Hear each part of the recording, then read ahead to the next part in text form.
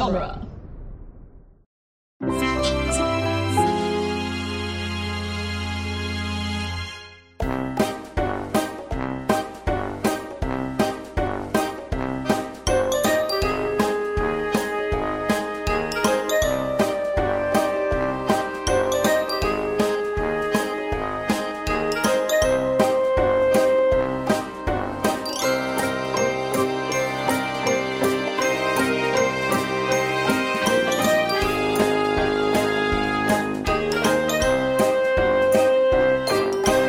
It's Franchiseography, the podcast that digs deep into the entire filmographies of Hollywood's biggest film franchises. I'm Scott Corelli. I'm Nick Jimenez.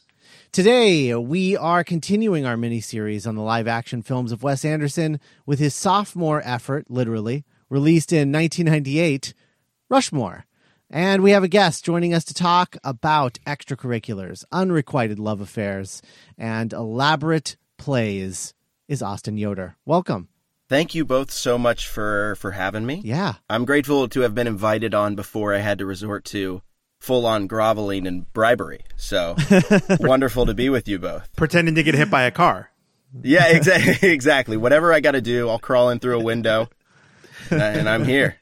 Great. So what are your general feelings on Wes Anderson as a filmmaker and his live-action films? I've been a big fan for a long time, growing up wanting to be a filmmaker and kind of haphazardly stumbling across Wes Anderson's films. I was really obsessed with him. It feels like right as I was kind of getting into filmmaking. And so when I can look at the films I was making when I was 14, 15, 16 years old, maybe subconsciously I can see some of the influence that Wes Anderson was having on those in terms of my attempts at using color and framing and camera movement. So I've been a fan for a while, and I think maybe some of that, like the urgency that I felt with his films initially has abated a bit as time has gone on, and I've grown as like a storyteller myself. But I'll tell you, I went back to watch this, and it'd been a couple years since I'd seen Rushmore, and that kind of came flooding back a little bit. Like, I love this movie. Yeah. I'm really excited that I get to talk about this one specifically because my feelings on it have ebbed and flowed over the years, and I've kind of arrived, I think, at a very specific place in terms of how I feel about it compared to the rest of his movies. So I'm excited to get to discuss it. Awesome. Nick, what are your thoughts on Rushmore? Do you remember seeing it for the first time? I do. I think the first time that I watched this, like Bottle Rocket, was the physical Netflix discs. Mm-hmm. The weirdest alien person K-Pax way to say that. But that's what I was using Netflix for at first in high school. Was I was using it to, I could finally watch John Woo. I can finally watch Wes Anderson, all the stuff that I couldn't get a hold of. Right. And so, yeah, I watched it, and a memory came flooding back to me. If you're like a specific age or a specific kind of indie kid, when I watched Rushmore finally, I was like, oh, this is where the Decemberist 16 Military Wives video was like inspired by. Oh, sure. Yeah. But I saw that first. And yeah, like I enjoyed it, but I don't think it impacted me the way that, I mean, this movie means a lot to a lot of people. Mm-hmm. And I think maybe a hyper specific generation of people that I just missed by like 5 years. Mm-hmm. But upon revisiting it, much like Bottle Rocket last week, upon revisiting it for the show, it hit me in a whole new way. And I feel like I have a much deeper personal appreciation for it than I did even like a year ago. Mm-hmm. For me, much like Austin, I think, the first time I saw this in theaters, I was anticipating it. There was something about MTV was marketing it heavily, and it had a super, super minor release in 1998 towards the very tail end of 1998 because the studio Touchstone had its first screening, and they were like, oh, Bill Murray's really good in this. Maybe we should try and push this out so that maybe we can get an acting nomination for him. That didn't end up panning out, but it was released wide in 99 in February. And I remember during that period of time, late 98, early 99, there was a lot of Rushmore content coming out from MTV. They were pushing this movie really hard. And I think it was because it was sort of the 90s equivalent of punk rock, because it wasn't cool to be sort of like hoity-toity and kind of like, you know, artistic and like wear a beret. And like there was something weirdly punk rock about that in 1999. Yeah. To have your favorite thing in the world be school and classes and clubs. Right. And so MTV really like dug deep on it. I remember they the Max Fisher players made like play versions of a lot of the MTV Movie Award movies, like Out of Sight, Armageddon, The Truman Show, which is my favorite of the three, and played those at the MTV Movie Awards. Wow, I didn't know that. That's really cool. Yeah. Those are a lot of fun. You can find those online. They're on the Criterion Blu-ray that I was perusing. So Rushmore, like right away, there was something about this kid, Max Fisher, that I was like, why do I feel such a kinship with this child, this fellow child? You know, he was a little older than me at this point. I think I was in 99, I would have been 14 and he's 15. So I was a little bit younger. And I saw this in theaters, begged my parents to see it. I talked about the 2-screener that was in Columbus, Indiana, that I saw X-Men at, which was the theater that got all the movies that the multiplex didn't want, because they were like, well, that's not going to make any money, so the Commons Mall can have it. That's where X-Men ended up, ironically, and it's where Rushmore ended up. And I saw Rushmore opening weekend at this theater, and I you know, there's few movies that I saw that weren't like big blockbuster comic book movies kind of thing that I would describe as a religious experience when I was young, but seeing Rushmore was like a religious experience, because I was like, oh my God, like this kid is me. Because like I also didn't like school. Like I thought school was a waste of my time. I wanted to be writing and I wanted to be making movies and I wanted to be doing all these things, and school was a thing that was getting in the way of that to me. And in a lot of ways I still feel that way, only now it's work instead of it's work and earning a paycheck instead of school. But yeah, so there's a lot about him that I found a kinship in when I was young.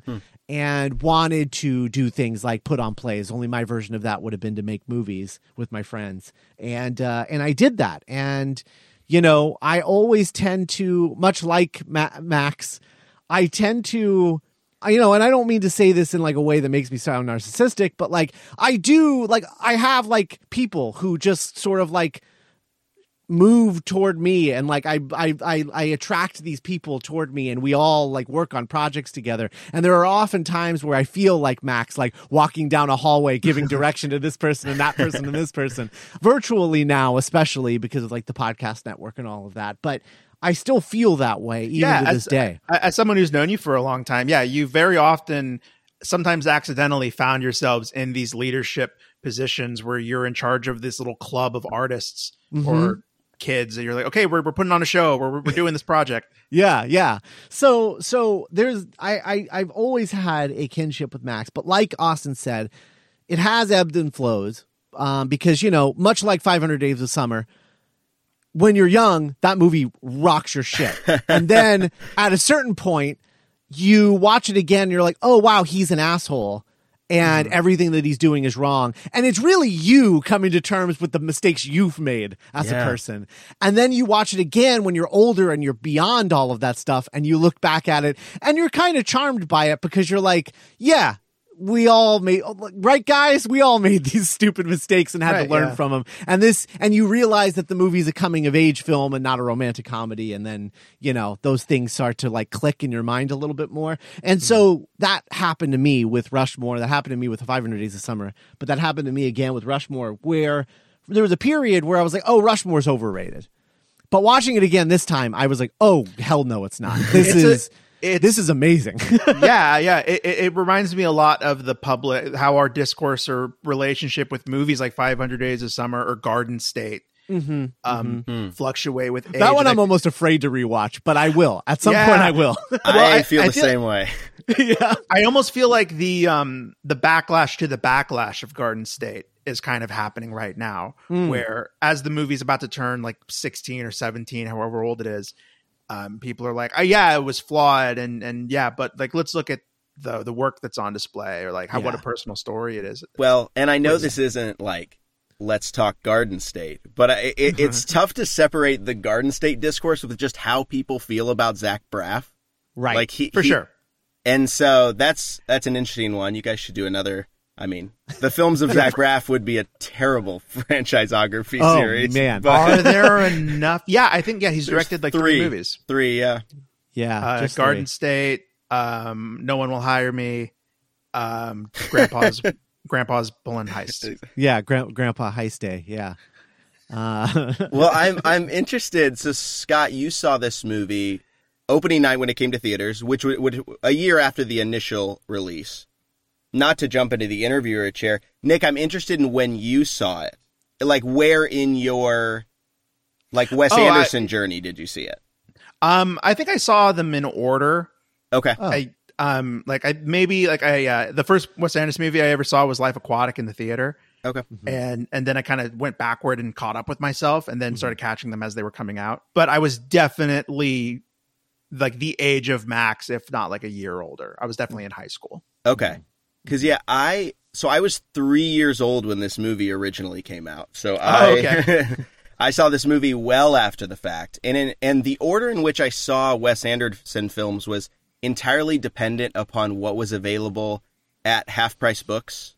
Sure. Like, when I was in middle school and high school, like, I mowed lawns to, like, fuel my DVD habit. Like, I shudder to think how much I spent on DVDs during that time, where I would just go and buy them. And so... Hard same. Yeah, exactly. And so the first Wes Anderson movie I ever saw was Darjeeling Limited. Whoa. That's a weird one to which see is first. a weird one to start with. So I would kind of go to Half Price Books and just peruse the DVDs for an hour. And at that time as I was getting into filmmaking, I was just looking through everything, reading about everything, looking at all. And the Darjeeling poster is just super evocative. Just in terms of color, and you have Owen Wilson's fucked up face, and it's just like, I just remember just staring at it for a really, really long time and always thinking, like, I just want to watch this movie. I was obsessed with the trailer, like those Kink songs, This Time Tomorrow. Like, I just remember the trailer being so funny. And so that was the first one I watched. And then from there, Royal Tenenbaums, I think, was next. And I don't think I ended up seeing this until after I'd even seen Moonrise Kingdom, which would have been my first Wes Anderson movie in the theater. So this was a pretty late watch compared to his other movies, which no doubt affected like my initial appraisal of it, because there were all these much more intricate. Yeah, I think that's probably a good word. This movie is much more rough around the edges than some of his other movies were. Yeah. And I'm not sure that I appreciated that initially. Yeah. That was something that I noticed watching it this time, is like, I think that as much as I love all of Wes Anderson's movies, I do miss this era of his, like, Definitely. I would love to see him make another movie that's like in a Rushmore aesthetic. He reminds me a lot of his filmography reminds me a lot of the Quentin Tarantino filmography, where we reach this point in the timeline where both directors sort of leave reality. Yes. And stop making movies about, like, I can't imagine a Quentin Tarantino movie where like a character pulls a cell phone out of their pocket. Right. I think that ended with Death Proof. Right. And I think Wes Anderson feels the same way, where now they're each going backwards in very different ways and looking into history, like men do when they reach middle age. That's true. Yeah, That's true. This movie very much. I don't know if either you know how old Wes Anderson was, or how old he and Owen Wilson were when they wrote this. 27. Okay. I mean, it very much feels like the work of someone in their mid to late 20s. There's a distinct brand of silliness that is completely absent in his later films. Yeah. Which I miss. I think, like, for better or worse, that silliness ship has kind of sailed. Like, for some reason, the moment that comes to mind is I can't imagine a Wes Anderson movie where Bill Murray like blocks that kid's basketball shot while he's on the phone, which is one of the funniest things I've ever seen. And it's not just the directorial style, it's also the writing. I would love to see him collaborate with Owen Wilson again on a script, which he hasn't done, I think, since... Did he write Life Aquatic with him, or was Royal Tenenbaums the last one? I couldn't tell you off the top of my head. Yeah, I can't remember either. His screenwriting credit really walloped me because I had completely forgotten, and he's not in the movie at all. No, yeah. So it just really immediately made me think about the movie differently and him differently, to be honest, of like, wow, I wonder how personal of a story this was for him. Yeah. Well, okay, so let's get into it. So Bottle Rocket was an abject failure. It cost $4.5 million to make. It didn't even make $1 million. I mean, it was just an absolute like Mallrats level failure. Mallrats without having a Clerks. Right. Mallrats without having a Clerks. Exactly. But we talked about it last week. There was that special screening, of Bottle Rocket that sort of jump-started Wes Anderson's career because it was a screening of producers with deals at all of the major studios. Martin Scorsese was there. Ben Stiller was there. It was basically like Sofia Coppola was there. It was basically like Wes Anderson made all of his connections in one single night at a single Bottle Rocket screening. He met everybody here. And the thing about Bottle Rocket was like, it was a failure, but people liked the movie. People who mattered liked the movie. And the failure of that movie, the absolute financial failure, right? It wasn't a hit, but what he had on his hands is arguably better than a hit because what he had on his hands was credibility. Martin Scorsese loved the movie. Sofia Coppola loved the movie. And the studio system at this time in the late 90s was not cool. Right? Because you had these characters coming in from indie film like Kevin Smith and Quentin Tarantino and Soderbergh who were considered cool filmmakers. And they had this guy, Wes Anderson, whose first film was a studio film. You know, that never happens. And so what the studio had on their hands was like, oh, we could be cool if we make this guy's next movie. So everyone was chomping at the bit to make his next movie because they all felt like this is our way of getting credibility, of like artistic credibility. Because like everyone just thinks that we're in it to make money. We need to prove to people that that's not the only reason that we do this because we love movies. And so they all sort of were attracted to Wes Anderson because he felt like he was part of that brand of, you know, quote unquote auteur indie cool filmmaking. Kids. But he had a different sensibility than all of them because he was not cynical. His films were very sincere. And in that, studios understood him as a filmmaker much more than they ever did Quentin Tarantino and of that ilk, who were much more cynical filmmakers, right? And that's not something that works in the studio system. So everyone was ready to make this next movie. Now, Wes Anderson, when he left UTA, part of his sort of like graduation package was that he had to write treatments for 3 feature films.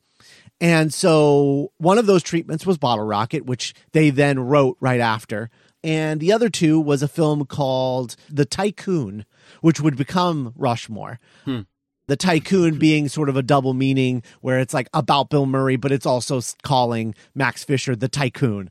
Mm-hmm. And so it's about their relationship and et cetera, et cetera. But that would become Rushmore. And then the third film was a very short treatment for the film that would eventually become The Life Aquatic with Steve Zissou. And so he took this Rushmore thing, he called it his school movie, and he was like, this is the one that I want to make next. And so he and Owen Wilson worked on this script, and they eventually sold the treatment to Disney through their Touchstone banner, who gave them the best deal, which is that we're going to double the budget of Bottle Rocket. You didn't make any money on that movie, but we're still going to give you double the budget because we believe in this movie so much and we believe in you so much. And so they gave them $9 million to make Rushmore, which is still like nothing, but it's double the budget of what Bottle Rocket was. I'm shocked that it's only... I love Bottle Rocket, but this movie looks way more than doubly as good as Bottle Rocket does. I actually am like floored that Bottle Rocket cost $4.5 million. I would have put that number significantly lower than that. Yeah, I would have as well. But the thing about Rushmore is that it's not just that it's double the money, it's also double the confidence of Wes Anderson. Because while his previous movie was a flop, there were so many times while making it that he was second guessing his instincts as a director. You know, there's a test on the Criterion Blu-ray where they shot a scene from Bottle Rocket in anamorphic widescreen, which is how he wanted to shoot the movie. But then at the last minute, because it was like kind of more expensive, he just like was like, I don't know if I'm confident enough to do this. And then he chickened out and didn't do it. And then with this one, because everyone is like, Wes Anderson, you're the guy, we trust you, we trust your artistic instincts.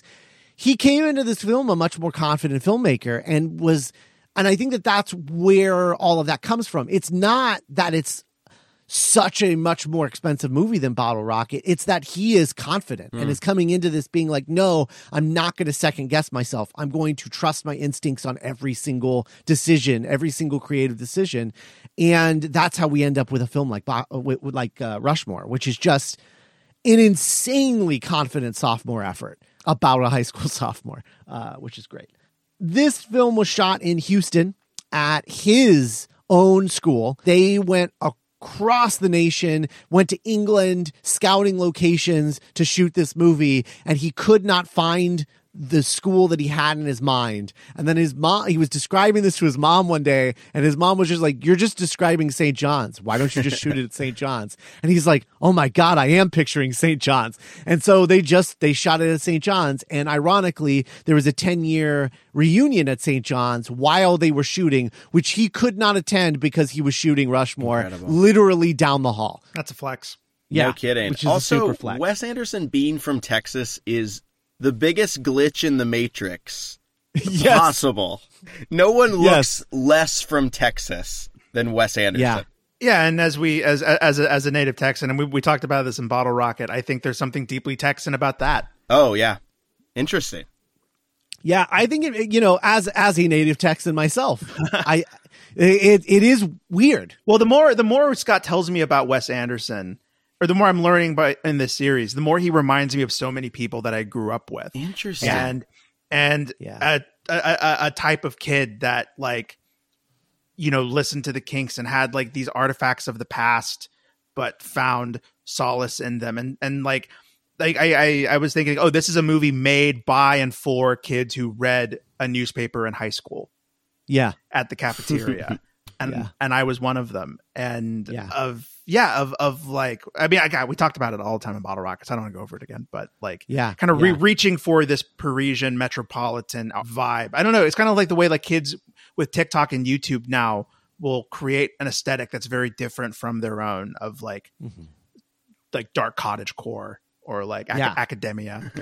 Yeah. So Max Fisher was a character that Wes Anderson was determined, absolutely determined to cast an absolute unknown, someone who did not come from Hollywood royalty, someone who was someone they just found and felt like he was looking for someone who was the perfect amalgamation of Mick Jagger and Tom Cruise.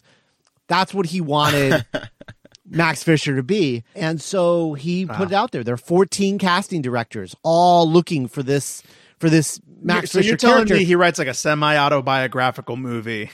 And he's like, for some reason, for this young protagonist, I'm thinking a mix of Mick Jagger and Tom Cruise. Well, the sexiest actor and the sexiest rock star. The male that is true. However, in his defense, he is this movie is based on his life, arguably. However, it's also based on a life that he didn't really get to have. Because bingo. Yeah. Because he wasn't as cool as he wasn't like people weren't as attracted to him as they are Max Fisher. There's something magnetic about Max Fisher that Wes Anderson never had. He was just a dork. Right. It's like that old adage about like a director casts a more attractive version of himself as his lead.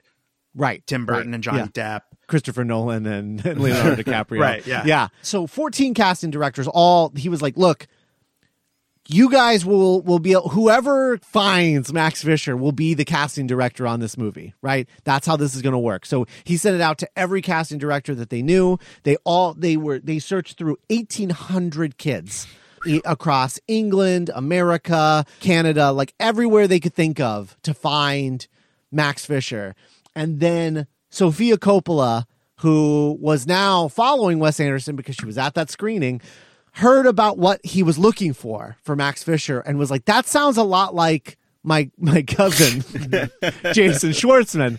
And so Jason Schwartzman, who was a drummer in a band, had no interest in acting, but she was like, I really think you should try this and connect with this one of these casting directors and have a meeting with Wes Anderson. And so she puts in a good word.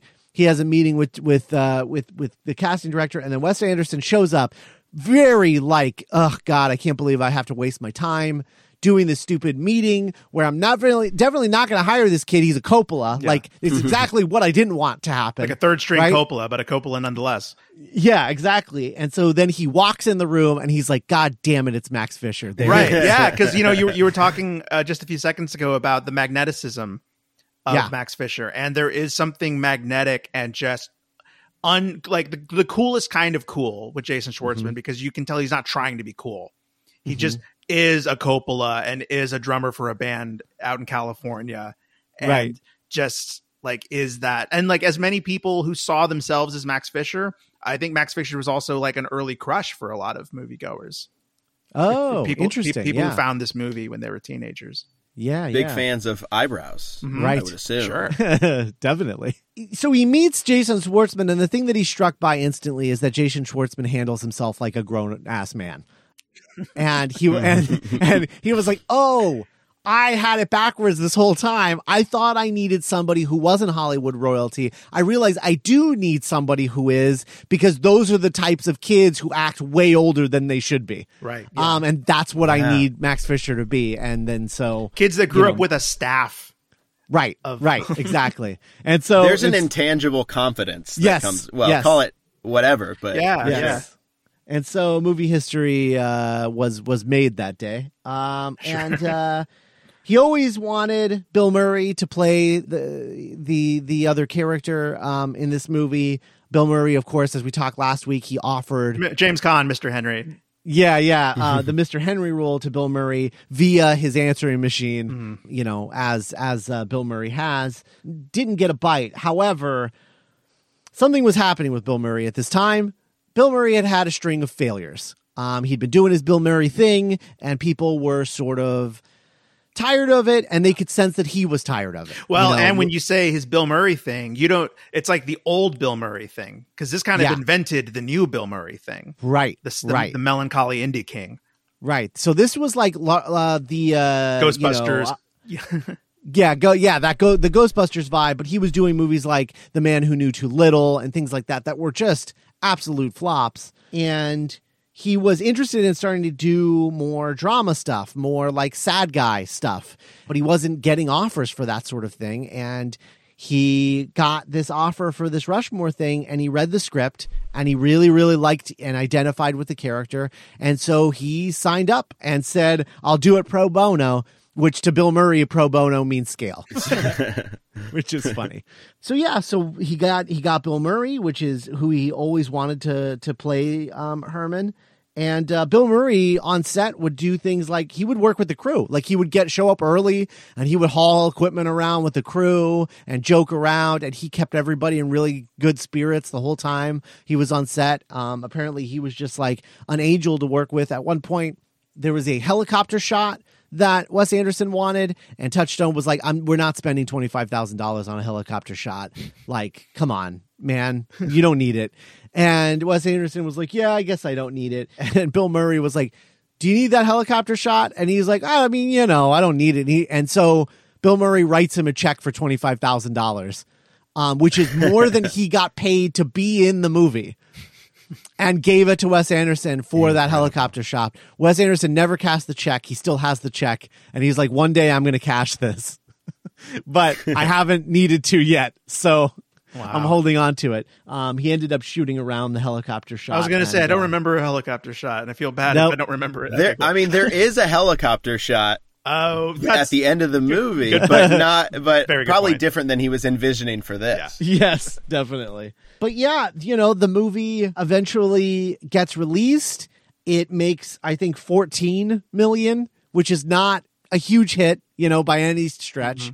Mm-hmm. But it made more than its budget, and so that was a success, which allowed him to move on to the next film. And it's cultural. I mean, we're still talking about it almost 30 years later. Yeah, the cultural relevance of this movie is insane. I mean, it is arguably the most iconic movie of his filmography. Now, when I say that, I mean the movie itself is iconic versus everything else is Royal Tenenbaums, oh yeah, that looks like Wes Anderson. The Wes Anderson aesthetic is definitely iconic, separate from Rushmore. But Rushmore as a film is I think the most iconic film in his filmography. There's so many images, because this is kind of also the first Wes Anderson movie to really make use of montage in a really confident way. Yes, and there's so many images that you're the of him sitting by his little go-kart with his helmet and goggles on. Mm-hmm. Which is based on a painting, apparently. Oh, great. Yeah. I love when movies do that. Of course. Yeah. Yeah. Bill Murray at the bottom of the pool. Mm-hmm. So many images. That nasty green pool. But yeah, it is interesting how this is this weird kind of missing link between Bottle Rocket and everything he did after from an aesthetic standpoint. Yeah.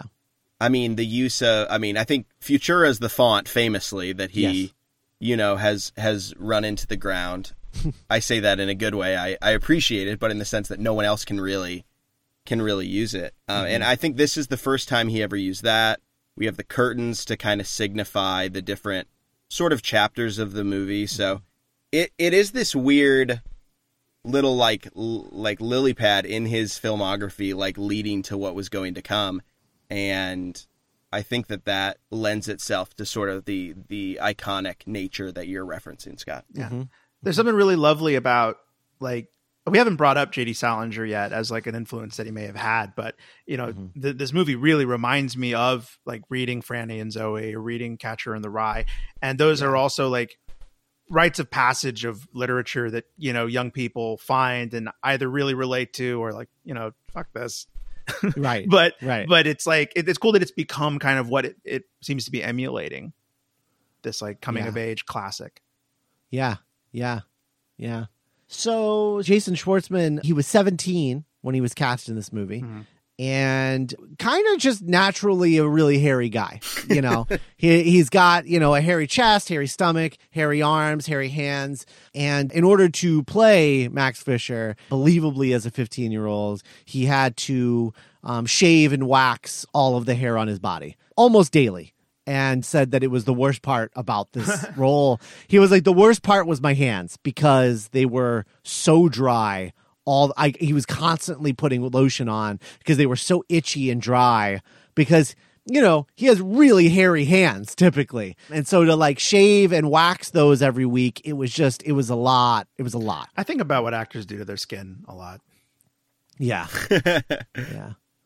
I can see how he could have channeled some of that angst into the performance though. For sure. Sort of, that just pissed me off so much to have to do that.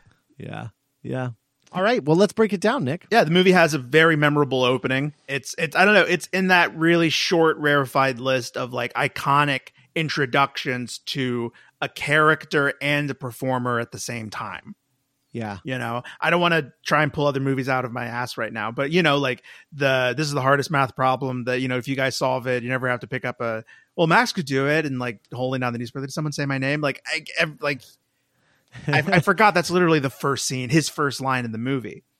Yeah. And it's just it's the character in a nutshell. He's fantasizing about solving the hardest geometry problem in the world and everyone in the school loving him for it. The thing that I love about that too is that he's a terrible student. So the things that he's interested in they're not academic, right? And so they're purposefully extra curricular. Like they are completely non-academic. So the thing, he daydreams all day about these dreams that he has about all of these accomplishments that he wants to have in his life. But the thing that he dreams about at night is being a good student. And I find that kind of charming. Like it's really this character in a nutshell. It's really beautiful because it's like it's immediately, without even like with revisiting the movie, you find that that's an insecurity of like, because we see that he's so bad at all these grades and all at school, but he tries to act like it doesn't affect him, like he's too good for school, but it really is like an insecurity for him that he can't do it all, that he's not a good student. Right.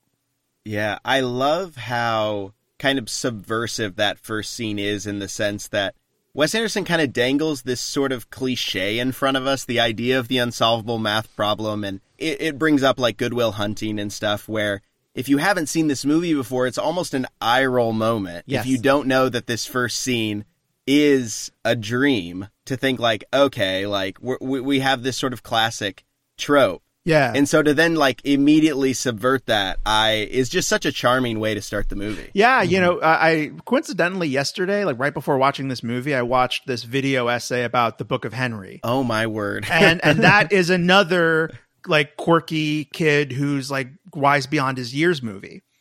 Right. And watching the way that Wes Anderson handles Max and the way that Colin Trevorrow and the screenwriter handle Henry, it's very different, because Henry is like, there's a scene where he like beats the cafeteria lady at a game of chess. Like, you know, like, oh, move it this, I'm done now. And, you know, just like they never, like Henry never feels like a real character, because they never show his insecurities or what he's afraid of or what he fails at. And this movie, watching it when you're older, it paints a very sober view of Max. Like Max isn't a perfect kid. He makes mistakes. He can be really creepy and flawed. But the movie never rewards that behavior. Yes, it's always instantly like, that's the thing. I think why I always, in my memory, I would remember this movie and be like, oh, I bet women really don't like this movie. I bet this is more of like a guy movie, like your 500 Days of Summer, like indie wish fulfillment kind of. Yeah. And then I watched it. When I watched it last night, I was like, oh, no, because all of the women in this movie are treated with so much respect and are treated with so much like they are in control of their story. Right. And it's not like they're hanging on every word of his or just only reacting to him. They're doing their own thing, and he just keeps shoving himself into their lives. And their reaction is very natural and very like, not like, oh, Max, oh, silly old Max, like, doing your thing again. And it's always just like, what the fuck are you doing, you idiot? Like it's a lot of that, which and it's not in the way that Judd Apatow does it, which is like he has these coming of age movies where these man babies like come in and they're like, oh, the women in my life, like they're just so bossy and blah, but I guess they're right, but they don't have to be such a fucking nag about it. Like that's like the Judd Apatow school of this. And then here it's like, no, they're just right. Like, they're not naggy about it. It's just like, no, they're just right. And I love that about it. It's so interesting you bring that up, because I was so excited that I was going to get to come on and talk about this. And it had been a couple years since I watched it. And there was a moment before I watched it again where I was like, oh, this movie could be really problematic. Like, I felt that concern of like, I'm remembering all the things that happen in this movie, and I'm really worried how this is going to age. But the both genuine consequences and genuine growth that we see from Max really like sidesteps any of those issues in like a really elegant way. We're introduced to Herbert Bloom. Is the first name Herbert? Yes. His last, I have Herman. Herman Bloom. I remember Bloom because it's spelt so interestingly. I've never seen Bloom spelt like that before or again. Like Plume with a B. And he's the chapel speaker. And he gives this speech about like, hey, fuck the rich, take what you can out of them, they'll grow back. And Max at its notes is like, this is the best chapel speaker ever. And he like gives him a standing ovation when everyone else stands up to pray. It's great. I remember that feeling of when you would see an adult and be like, this guy has got it figured out. That's yeah. But of course, figured out in such an ironic way, because we found out he's worth like $10 million. Like he's a total rich boy himself. And Max basically tells everyone that he is. Right. Oh yeah. Like mirrored. Yeah. Like the rich person who kind of sees himself as this still blue collar person who, boot scraps or whatever. And then the mirror image is a kid who is trying to elevate himself and is ashamed of his blue collar working class reality. Right. Calls his father a neuro like a doctor. Surgeon. Yeah. Despite him just being a barber. Yeah. A lot of people make that mistake. That's such a good line. Such a good line. Man.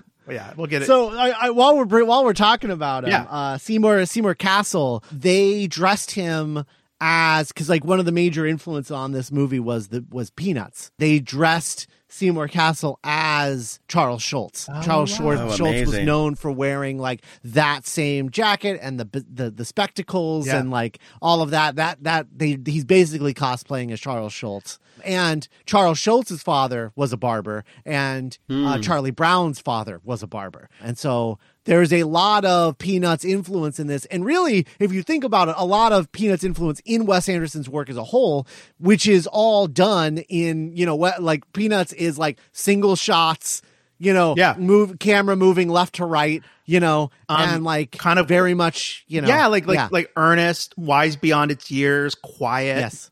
Yes. There's even some Vince Guaraldi trio rocking at the end of the movie at Christmas time through the speaker. Yeah, absolutely. So, and then, I had no idea. That's really cool. Big surprise for the movie. I had forgotten completely, ladies and gentlemen, Brian fucking Cox. I had forgotten too. I think this was the first time I ever saw Brian Cox in something. Wow. I think it was this. I don't think I'd seen him in anything, after this. You have X2. He has that kind of career where it's like, who knows? Like, I want to say for me, it was X-Men 2, because that's when I was like, oh, that's Brian Cox. But he could very well have been in a movie that I watched hundreds of times as a kid, Was he the dad in The Rookie? I'm trying to figure out the first. Oh, Dennis Quaid? Is he Dennis Quaid's dad? That's very specific. That was... I watched that movie a lot as a kid. I've heard it's really good. I've heard it's like one of the better Dennis Quaid movies. But Brian Cox was hired because Wes Anderson loved his take on Hannibal Lecter. Great. It's such a weird reason to hire him for this particular role. 19-year-old Wes Anderson at a mall watching Manhunter, like, yes. Yeah. Someday he will play a principal in a movie of mine. He's great in this. Like, I think he may only be like in 10 minutes of the movie, but he really walks that line of being like, so like you can feel the history radiating. He's been dealing with this kid since he was like 5, Oh man. And that line of like, he's one of the worst students we have. It's iconic delivery. And it's a really fun, like, I can imagine reading the script for the first time and being like, oh, that's fun. Like, yeah, he's a shitty student. Because he seems like such a Lisa Simpson. He's got it all. But no, he's not at all. He's just really good at making it seem like he's got it all figured out. Right. Yeah. What's the secret, Max? It's kind of nice, too, that it's not one of those movies where you have an adult who hates a child for no reason. Yeah. Who just like, oh, he's one of those adults who hates kids. But like, there are a lot of reasons that Max is such a thorn in his side. Oh yeah, and we get the club montage, which I feel is another really iconic part, and a real like, it reminds you of like the first time you see like a Scorsese tracking shot with like a Rolling Stone song playing. You're like, oh, this is your jam. You're going to be great at this. Yeah, and it's like the first time that he does it.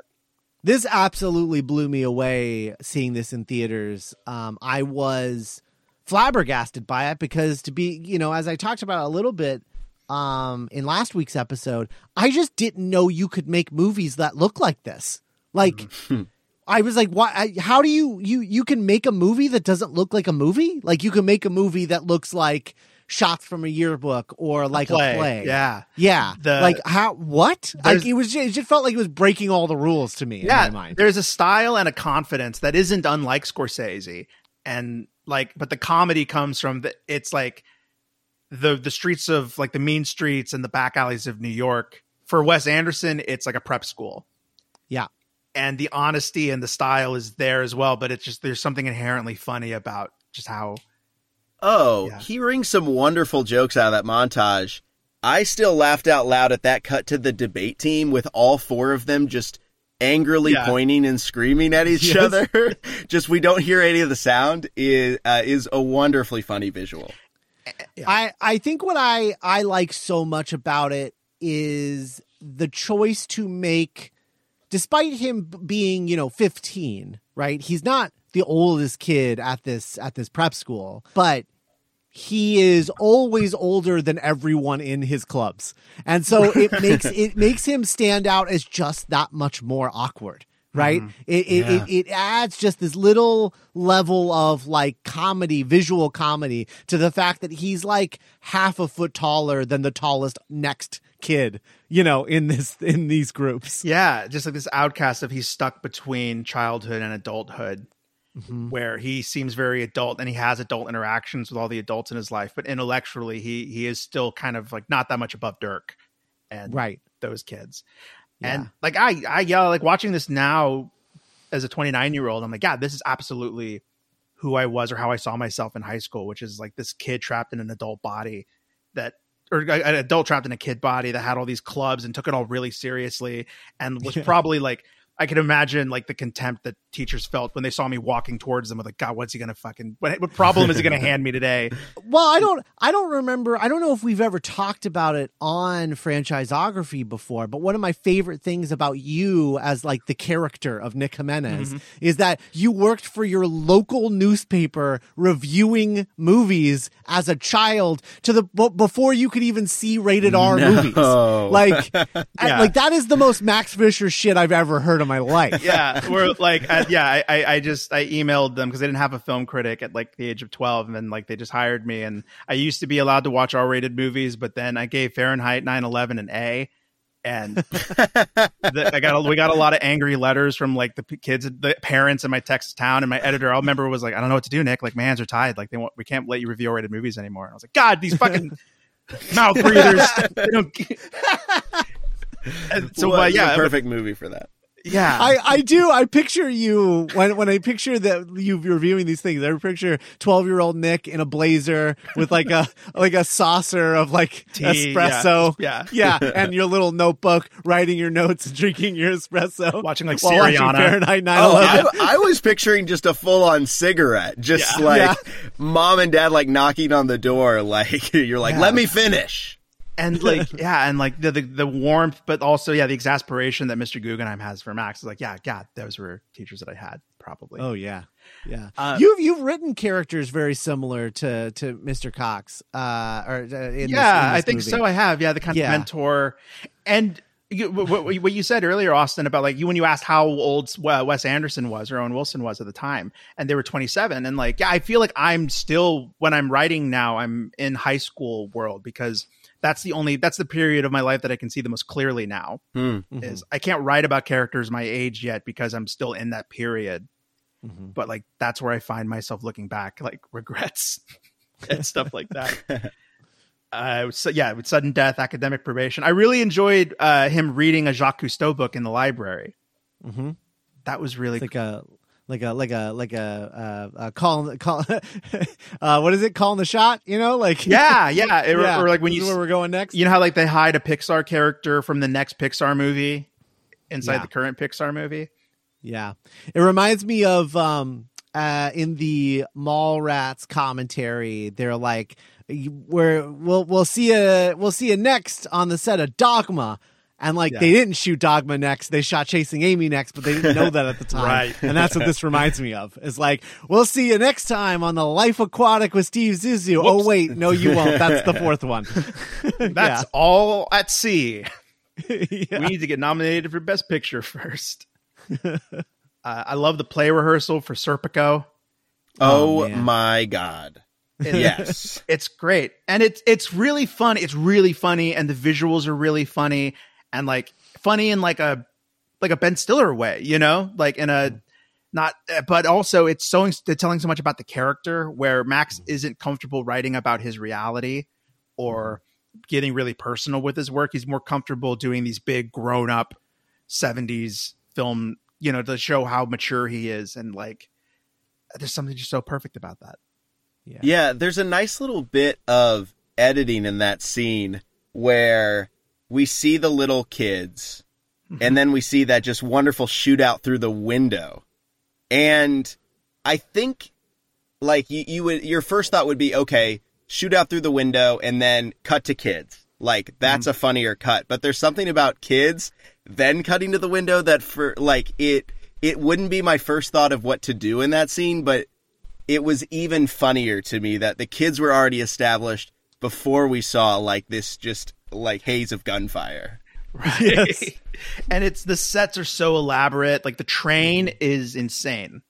Oh yeah. And this is ripped right out of his real life, Scott, right? As he staged these Right. plays. Yes. Yeah. As we talked about last week, he had that deal with his teachers of a point system where if he just did his schoolwork and paid attention in class, he would get 1 point a day. And once he collected enough points, he would be allowed to put on a play for the school. And amazing. that's how they got him to pay attention in school. And you can imagine and get good grades. like Mr. Guggenheim and Max having that conversation yeah. of Yeah. like just trying to wrangle this energy that this kid has. So there's a scene where like he goes to work with his dad at the barbershop, and they're walking home, and they're opening the door, and the dad says like, "Oh, like you're just, you're like the guy from the story, Max. You're in love with the sea." And Max says, "Yeah, but I've been out to sea a long time." And it's like, whoa, like now I can't stop thinking about how much that looks like a shot from a Charlie Brown special. Yeah. Yeah. Just following them and then holding, and like that's like you could hear Charlie Brown even saying that line where it's so sad, but coming from Absolutely. The crazy thing about this movie, being shot in Houston, is that at no point, I think because they shot it in the winter, they started shooting it in November. At no point does this movie ever look like Texas, right? I mean, it does because it was shot there. And if you're a Texan, you know what Texas looks like in the winter. But to most people, they think of Texas in like the heat of the summer. Right. They don't think about what it looks like in the winter. And so it becomes this sort of ethereal place right. that could be anywhere. And I really love that about the movie. Yeah, but the dreariness, the grayness of a Texas autumn and winter, for sure. We meet Olivia Williams playing Mrs. Cross or Miss Cross. Right. Olivia Williams, fresh off of the very disappointing The Postman, which was her debut my as an gosh, actress. You're right. Yeah. That was her debut as an actress, and she hates the movie and has always looked back on it as like one of the biggest mistakes of her career. As a starting point, it was just, she had a terrible time on it. She thinks the movie's awful. She met Wes Anderson at like some sort of like party thing. And as soon as he met her, he was like, you should be the teacher. Like you have exactly the right. There's something very approachable about you. You're not like this like unapproachable beauty. You are a very approachable woman. You're young and you're British, which he never wrote the character as British, but he was like, oh, Max would love that she's British. There would be it would be like this extra sort of like Mary Poppins quality to her that he would really like. Absolutely imagine like this kind of 17-year-old boy being completely bewitched by like this woman in his life. Yes. Of like, that Miss Honey is like it not too far away because it is a little bit stylized, a little bit like she's a character out of a book, but she brings this reality to her. This like she feels like a real person. And it's so funny that you say Miss Honey because Wes Anderson's favorite author is Roald Dahl. Sure, yeah. That is his absolute favorite author. It's where his art style largely comes from. It's like those old Roald Dahl books. I'm not sure who that artist is, but it's usually Quentin Blake. Quentin Blake. Yeah. So he bases a lot of his art style comes from Quentin Blake. That's so cool. Yeah. I love, their first scene on the bleachers is really great. Like she's smoking. I don't know if that's like just me in 2021 being like, oh my God, I can't believe she's smoking right in front of her student. He saves the Latin department. He makes despite trying to kill it. Yeah. He saves it, and then you see that it's like now a requirement, and the Scottish kid is like, good fucking work. Yeah. I saw a Letterboxd review that described this movie as like a 90s Nickelodeon cartoon shot in live action. And moments like that, like, really made me think of that. Of like, you could imagine these, you know, a little bit almost like Napoleon Dynamite, where they're stylized and it feels like animation brought to life. I'm meaning that in a positive way, by the way. It has an Adventures of Pete and Pete quality to it. That's even better. Yeah. It's absolutely. God, you almost like, what a world where that happened instead, where someone was like, you want to do a Nickelodeon show, Wes Anderson? Do you want to like show run this? Yeah. We meet Bill. We go to the basketball, the wrestling match, and Bill Murray's like, never in my life could I imagine that I would have sons like these. They really are the worst. His sons are the worst. That's like that's a nightmare that I've had, is like, oh, what if I did have kids, but like they're awful people, and like I can't control that, and they just are, and they just suck. Just do what Herman does and just openly hate them. Just like tell everyone how much you hate your kids. The cut when he like reaches back to grab one of them and then it just cuts right away. Yeah. Oh man, but yeah. So like the scene where Bloom is talking to Max, and something about Max, he finds really endearing. He's like having the conversation, then he takes off his clothes and he's an alternate for the wrestling team. Yes. There's that sweet moment where he walks out and he's like, "Good to see you again," to the other guy who just immediately body slams him. Yeah. And and that is such a great moment. And really what I took away from this movie, especially coming off of Bottle Rocket, is there is a sincerity to all of his work that he just can't scrub off. And there isn't like an ironic bone in this dude's body.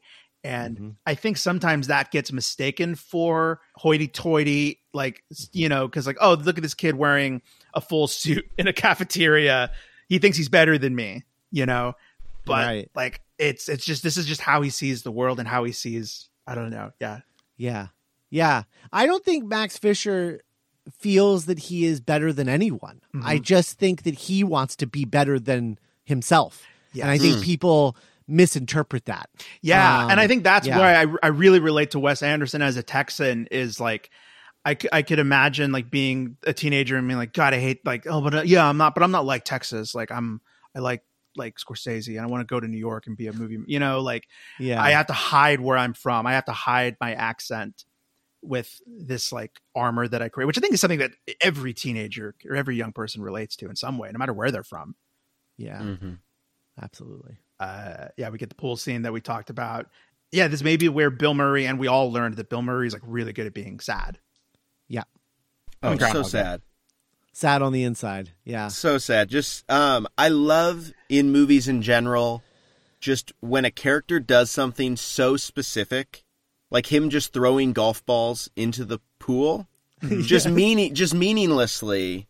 I can think of my own like scripts where I just want a character to do just this random thing. We're not going to really explain what it is. And yet at the same time, like within that character, it makes the most sense for him to be doing that. Yeah. He reminds me a lot of kind of a darker version of what we saw in Anthony with Bottle Rocket, where, you know, Anthony and Bottle Rocket talked about feeling disconnected and feeling rudderless. And then he checked himself into the mental hospital, and Bloom seems to be similarly unruddered, of like, I feel disconnected from my whole life. I hate my sons.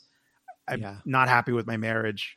Well, and I think that that's a thing that, you know, not to be like, oh, poor rich people, but I do think that there's a thing that happens when you get to a certain level of self-sustaining success, where you either do one of two things. You either go the Jeff Bezos route, where you're like, I'm going to send myself to space because I don't have anything else to do. Or you're like this and you do nothing. And you're just like, no matter what I do, I'm going to make money. So like, what even is my life now? He was talking about himself in the chapel speech of like, he can cut himself and it'll just, the skin will grow back because like he's rich now. Right. And I think that there is, you know, it's that thing where people say like, oh, how could that person kill themselves? They're rich. Like, how would they not be happy? And it's like, well, this is how, you know, it's like you get into the state of like, who even am I at this point? Like, am I just my money? Like I'm not doing anything to earn this anymore. Like there's no fulfillment happening anymore. And I think I think it's an interesting place to put a character.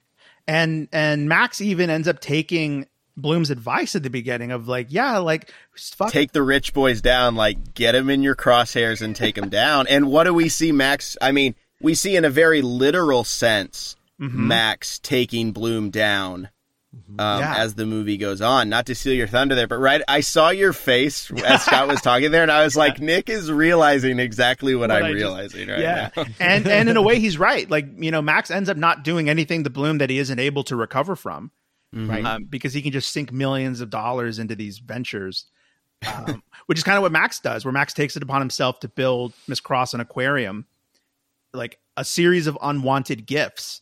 And I think the movie knows what this is. And there's a reason we never have any scene remotely suggesting that there's any kind of tension or, you know, between Cross and Max. It's 100% unrequited, and like it's like, yeah, this is what a kid would do, because he doesn't know how to make real relationships yet, but he knows how to like do stuff to get what he wants. Yeah, and I mean their relationship, I was struck this time, like I think she feels very motherly toward him. Yeah, and I think obviously there's no better example than the whole scene where he's, you know, he comes in through a window and he's in her house, which juxtaposes so interestingly with her big rant against him, which I don't want to get too far ahead of where we're at, but yeah. And I actually, you know, and to peek forward a little bit into Moonrise Kingdom, I appreciate the way how he lets stuff like sexuality and romance be awkward and uncomfortable, because that's how it often is a lot when we're growing up, but not a lot in movies.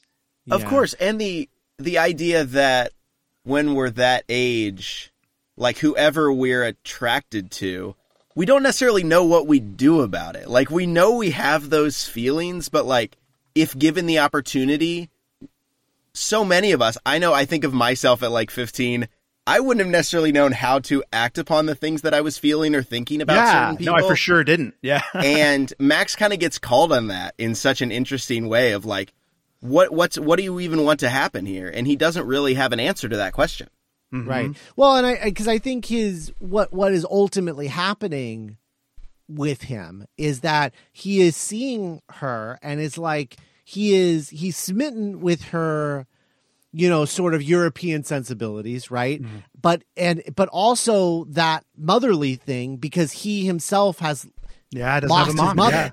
We both have dead people in our family. Yeah. And so I think that's where it comes from. I think it's that confused feeling that you get where I'm like, am I attracted to this person? Or do I want them to be my mom? Because, you know, all of your like your feelings are so mixed up at this age. And especially, and like, because we're all three of us are guys, like, I think we weren't really taught to deal with these emotions in really healthy ways growing up. Not at all. We were much more accustomed to the other side of Max's life, the brutality and the bullying and the ego of like, I got to make stuff and be cool at school and like puff my chest out.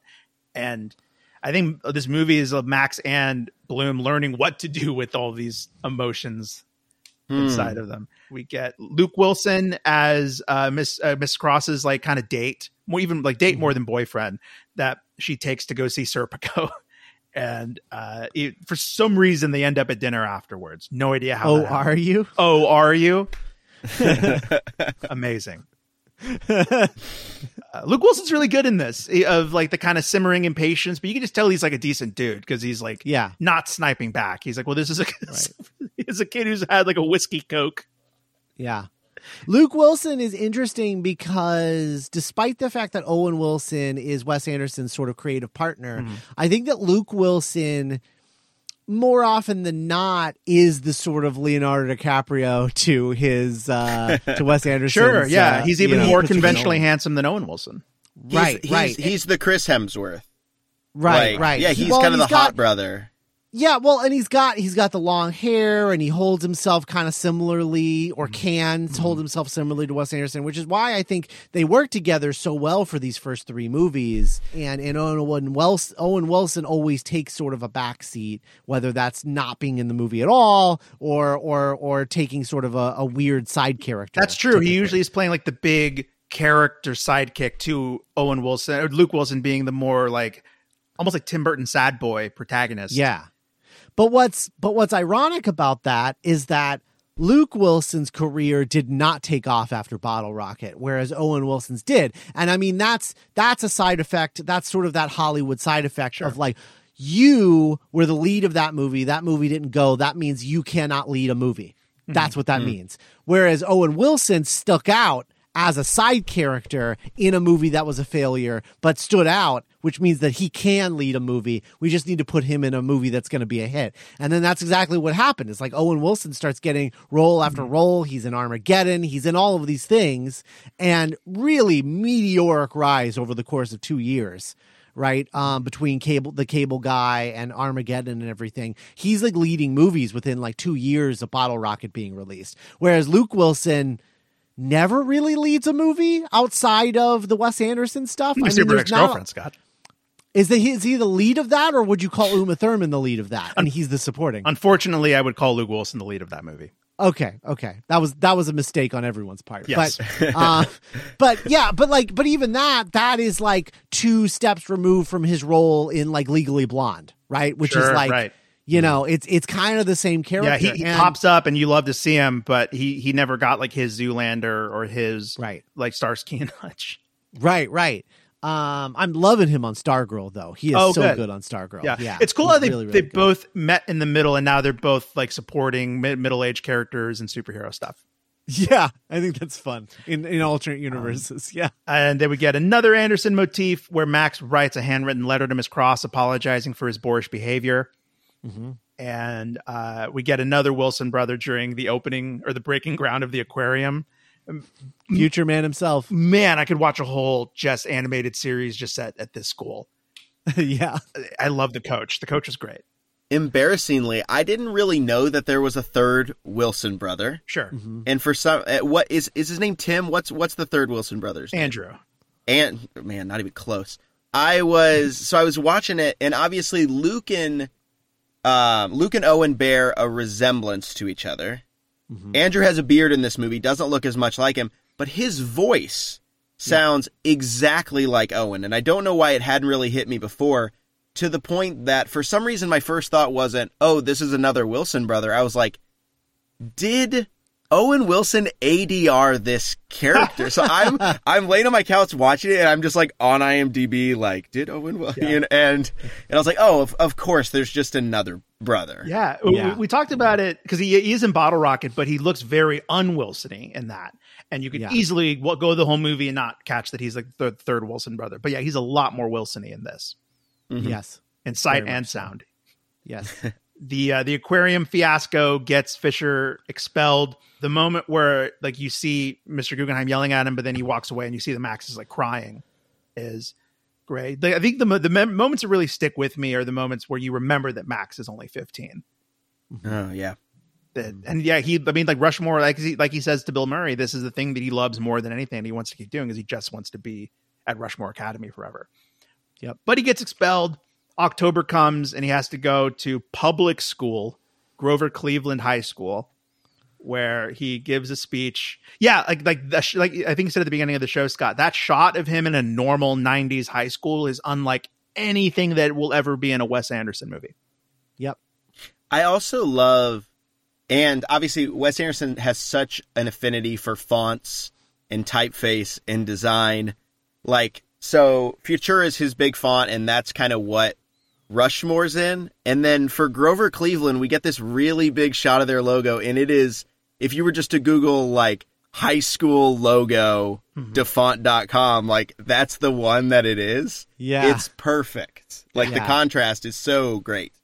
Yeah. Yeah, all of this stuff at Grover is really interesting because, you know, at first he's struggling, right, to fit in.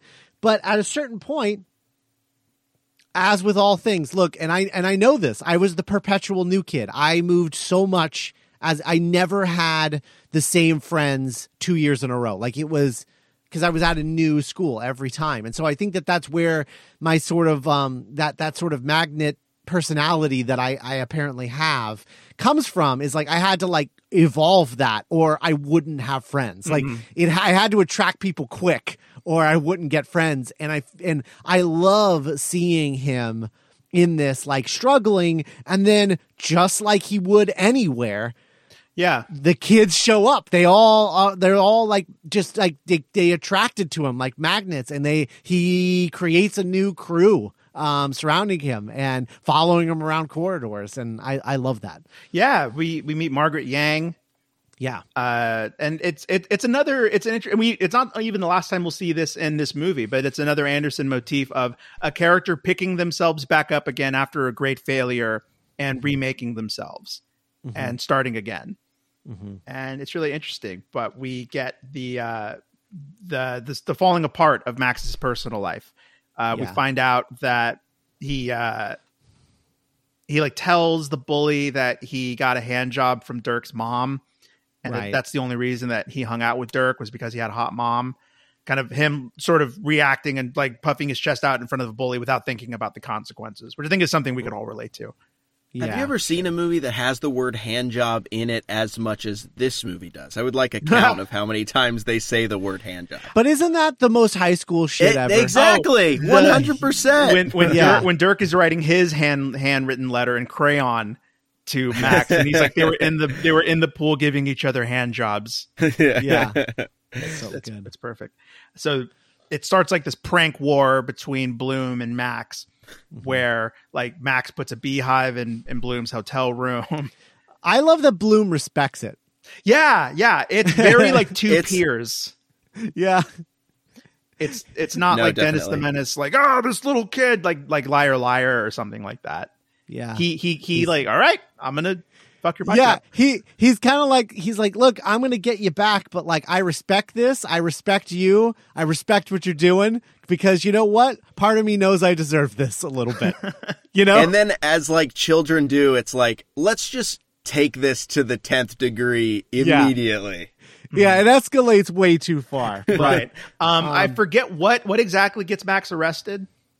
The cutting his brake lines. Okay, yeah, he cuts his brake lines.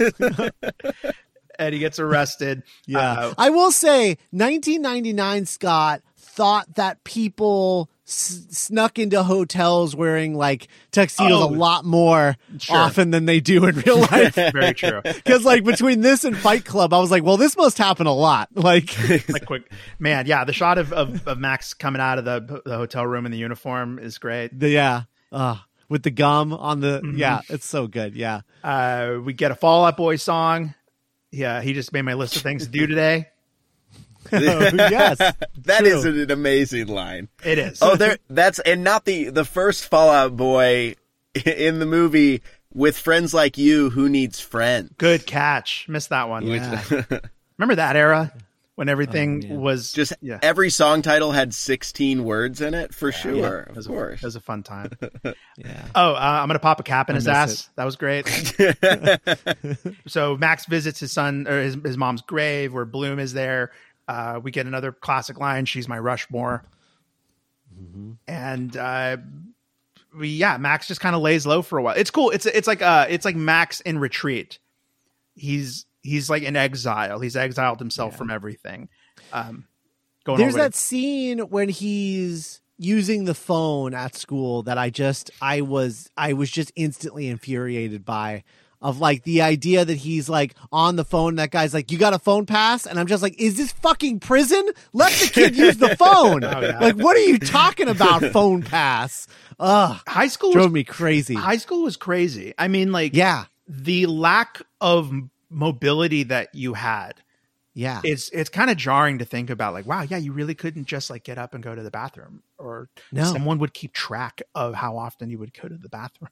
It's infuriating. I was homeschooled in high school. Cool. So every movie about high school, whatever the most recent movie I watched about high school, I go, I guess that's what it was like. It must have been like that. I guess that's what's happening. I don't remember. Well, like, I don't remember phone passes, but like I 100% believe that. Yes. You know? Yeah. And, can't imagine how it was if you were a girl and had to always wonder about not even what you were wearing, but like what someone would think about what you were wearing. Right. You know? Right. Mm-hmm. Goddamn nightmare. Yeah. We go to Christmas. Dirk comes and asks for a haircut. He gives Max a Swiss Army knife. It's all great. Mr. Guggenheim had a stroke. He goes to visit Mr. Guggenheim. This is one of the greatest things. This is Brian Cox at the top of his game. Yeah. He goes in and he's like, "Hi, Mr. Guggenheim." He's like, and when he wakes up, he's like, "What do you want?" It's the first time he's spoken in 2 days. Oh, it's so good. Yeah, I think that's the secret sauce of the movie is like, and I think what Hollywood saw in Wes Anderson that maybe they didn't see in filmmakers like Soderbergh or even like Paul Thomas Anderson is he's like Peanuts. It can go deep and metaphysical and philosophical, but it's also very warm and the laughs are very big hearted. And it's, I think why this movie had such the crossover success that it did. In my personal opinion, this is the funniest Wes Anderson movie in terms of it just makes me laugh the most. Yeah. Yeah. The part where they meet in the hospital elevator and like Bloom having a black eye from his sons hitting them. And he's like, I can't even tell them apart anymore. That's like really funny and really sad at the same time. Yeah. Yeah. That's how little I care about my kids. I don't even know which one hit me. And he still isn't mad at them. He's like, I don't blame them. I cheated on their mom. The lighting of the second cigarette while you're still smoking the first is such a great sad sack, just God. like symbol. Yeah, it's a big, this is him at the top. Again, Bill Murray at the top of this game of just so sad. Yeah. Oh, so yeah, we get the scene that we alluded to at the beginning of the show. Max pretends to get hit by a car, climbs up Miss Cross's roof. The part that took my breath away, I don't know why, but he, without taking any of his wet clothes off or his shoes, gets in the bed of her dead husband. Yeah. So this is where it happens. While like immediately knowing exactly where her boombox is to put the tape in to play the tape. Yeah. Just such all in one fell swoop. Yeah, like such a little shit. Yeah. And it's great. I mean, yeah, because it's like the movie I think knows, and Anderson knows, looking back, like, yeah, this is he was a little shit. I was a little shit. Like boys can be totally calculating, and I know I'm going in with set intentions. But then there's a moment where it's like, what do you think was going to happen? You think we're going to have sex? And you realize he doesn't know. Like you were talking about. It's a real like not to quote the Joker. I was just about to. I know exactly. It's a real like dog chasing cars. Like once you wouldn't know what to do. The dog doesn't know what to do with it once you get the car. And what I love about this scene is the final insult of Miss Cross saying, "You know what? You and Herman deserve each other. You're both children," and she's right. And he listens to her. They do deserve each other. Mm-hmm. And I think it's not also a coincidence, not an accident that we never see Bill Murray and Olivia Williams being charming and cute together.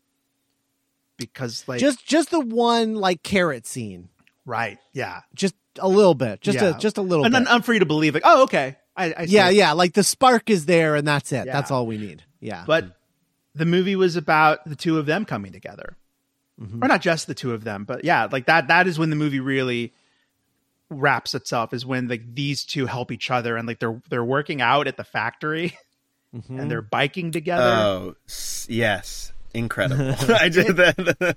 Yeah, it's really beautiful. And again, it's remaking yourself after a failure, or it reminds me a lot of Bottle Rocket, where at the end where Dignam's like, wow, we really did it, didn't we? And it's like, what did you do? Right. But like they became friends. And we come to the climax where it's the premiere of I really love the scene where he snipes the bully, he shoots the bully in the face, and then tosses him a script. And it's like, I always wanted to be in one of your fucking plays. I know.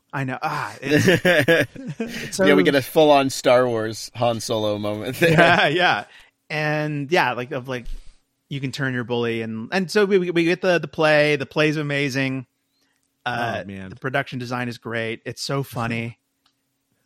It's it's stunning.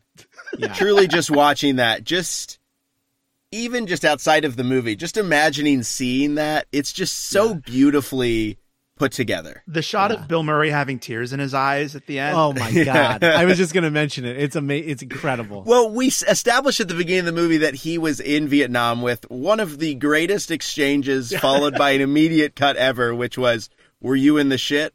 Yeah, I was in the shit. Cut. Almost the moment like the sound is like the on the T, we cut away from that. Yeah. So that coming back is nice. It's beautiful and really funny at the same time. Is that they're performing this play with such conviction that it's making him emotional and think about being back in Nam, but they're all like 11. And I love out of context lines that we don't know anything that came before. So him just like, "Will you marry me?" at the end to her pointing the gun at him, which obviously out of context doesn't make any sense to us, I think is so funny. Mm-hmm. Yeah. Yeah. And then, we get the rap party, which is really beautiful. We get returning player Kumar Padilla. He gets the very memorable line, best play ever, man. Everyone's there. And like, I had the little all the little boys like just staring at the pictures of naked women. Yeah, in the set. On the set. It's really like beautiful moment after beautiful moment of like all these different characters that were connected to Max in different ways coming together. And we get a needle drop that I had completely forgotten about. So it really like hit me in the feels was Bread's Ooh La La, which is a song about nostalgia, quite literally. Like, I wish I knew what I knew now when I was younger. And kind of going back to that mythic screening of Bottle Rocket, where like all of Wes Anderson's future contacts were just in one roof. I think the older I get, it's like, yeah, that's what it's about. It's like getting all the people you love under one roof and dancing. And it's such a trope now, which is, I don't know how to end my movie. I'm just going to have everybody dance. Like, I'm sure we could sit here and name a dozen movies that just end with some sort of dancing sequence. Sure. But it's very earned in this movie. It's it's a really perfect way to end it. I think for a lot of the reasons that you're saying, Nick. And then also, of course, Miss Cross and Max sharing a dance is really, really sweet. Like, they arrive in this very sweet, and I mean, you can kind of to lean into sort of the motherly, like the mother-son dance at the end, like how, like, it's very sweet and platonic feeling. Like we get the sense that he's very much moved on. Yeah, he's going back to his speech at the beginning of the show where he's like, this is dedicated to the husband of Olivia Williams, a friend of a friend. It's such a sweet, like, not big showy moment of just like, hey, like, I see you, like, I see you as a person. Thank you for helping me grow as a little boy.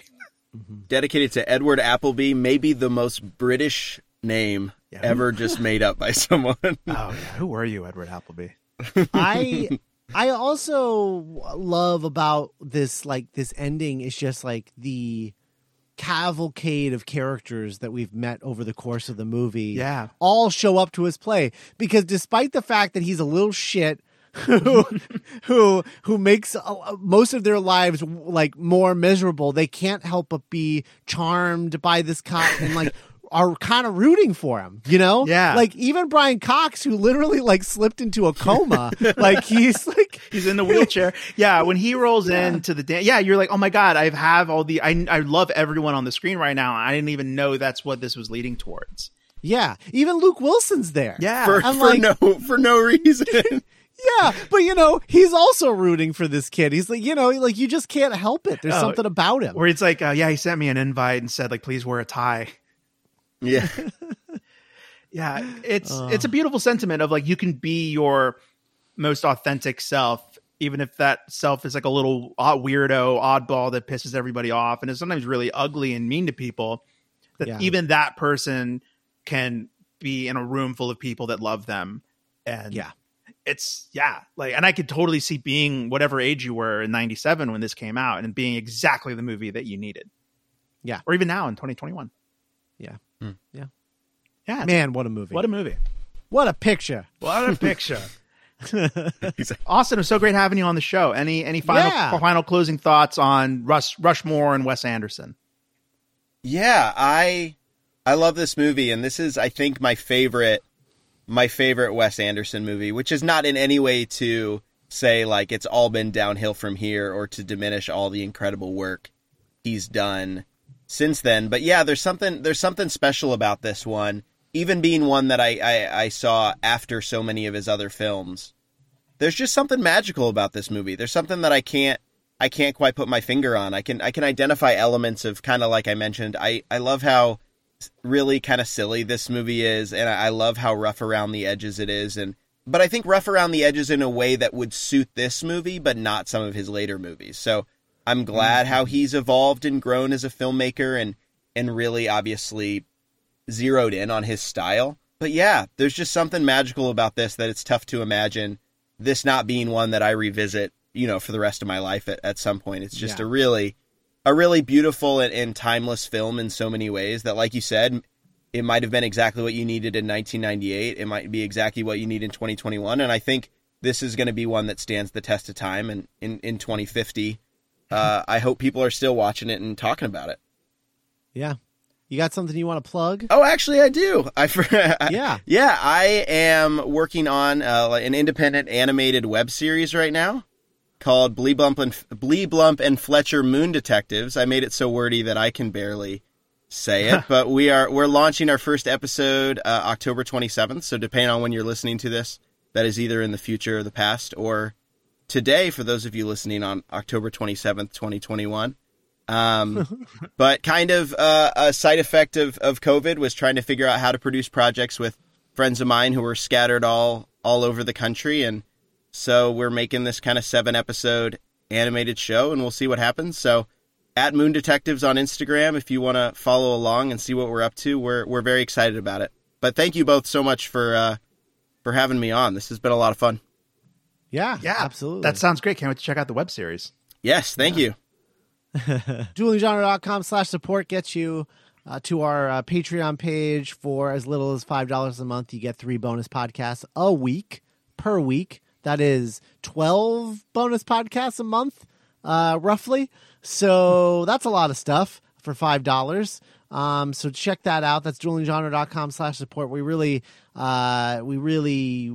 grateful for everyone who supports the show that way. But you can also, if you don't want to spend any money, leave us Apple Podcast reviews, because apparently that helps the algorithm, helps people find the show, that sort of thing. Please, only 5-star reviews. I know that that's like gaming the system or whatever, but like literally anything below a 5-star, and there's like no point. Because it just doesn't do anything to add to like whatever stupid algorithm Apple has. So leave a 5-star review on Apple Podcasts. We appreciate everyone who does that. And we will talk to you guys next week with the Royal Tenenbaums. Oh, boy. Bye, everybody. I wish that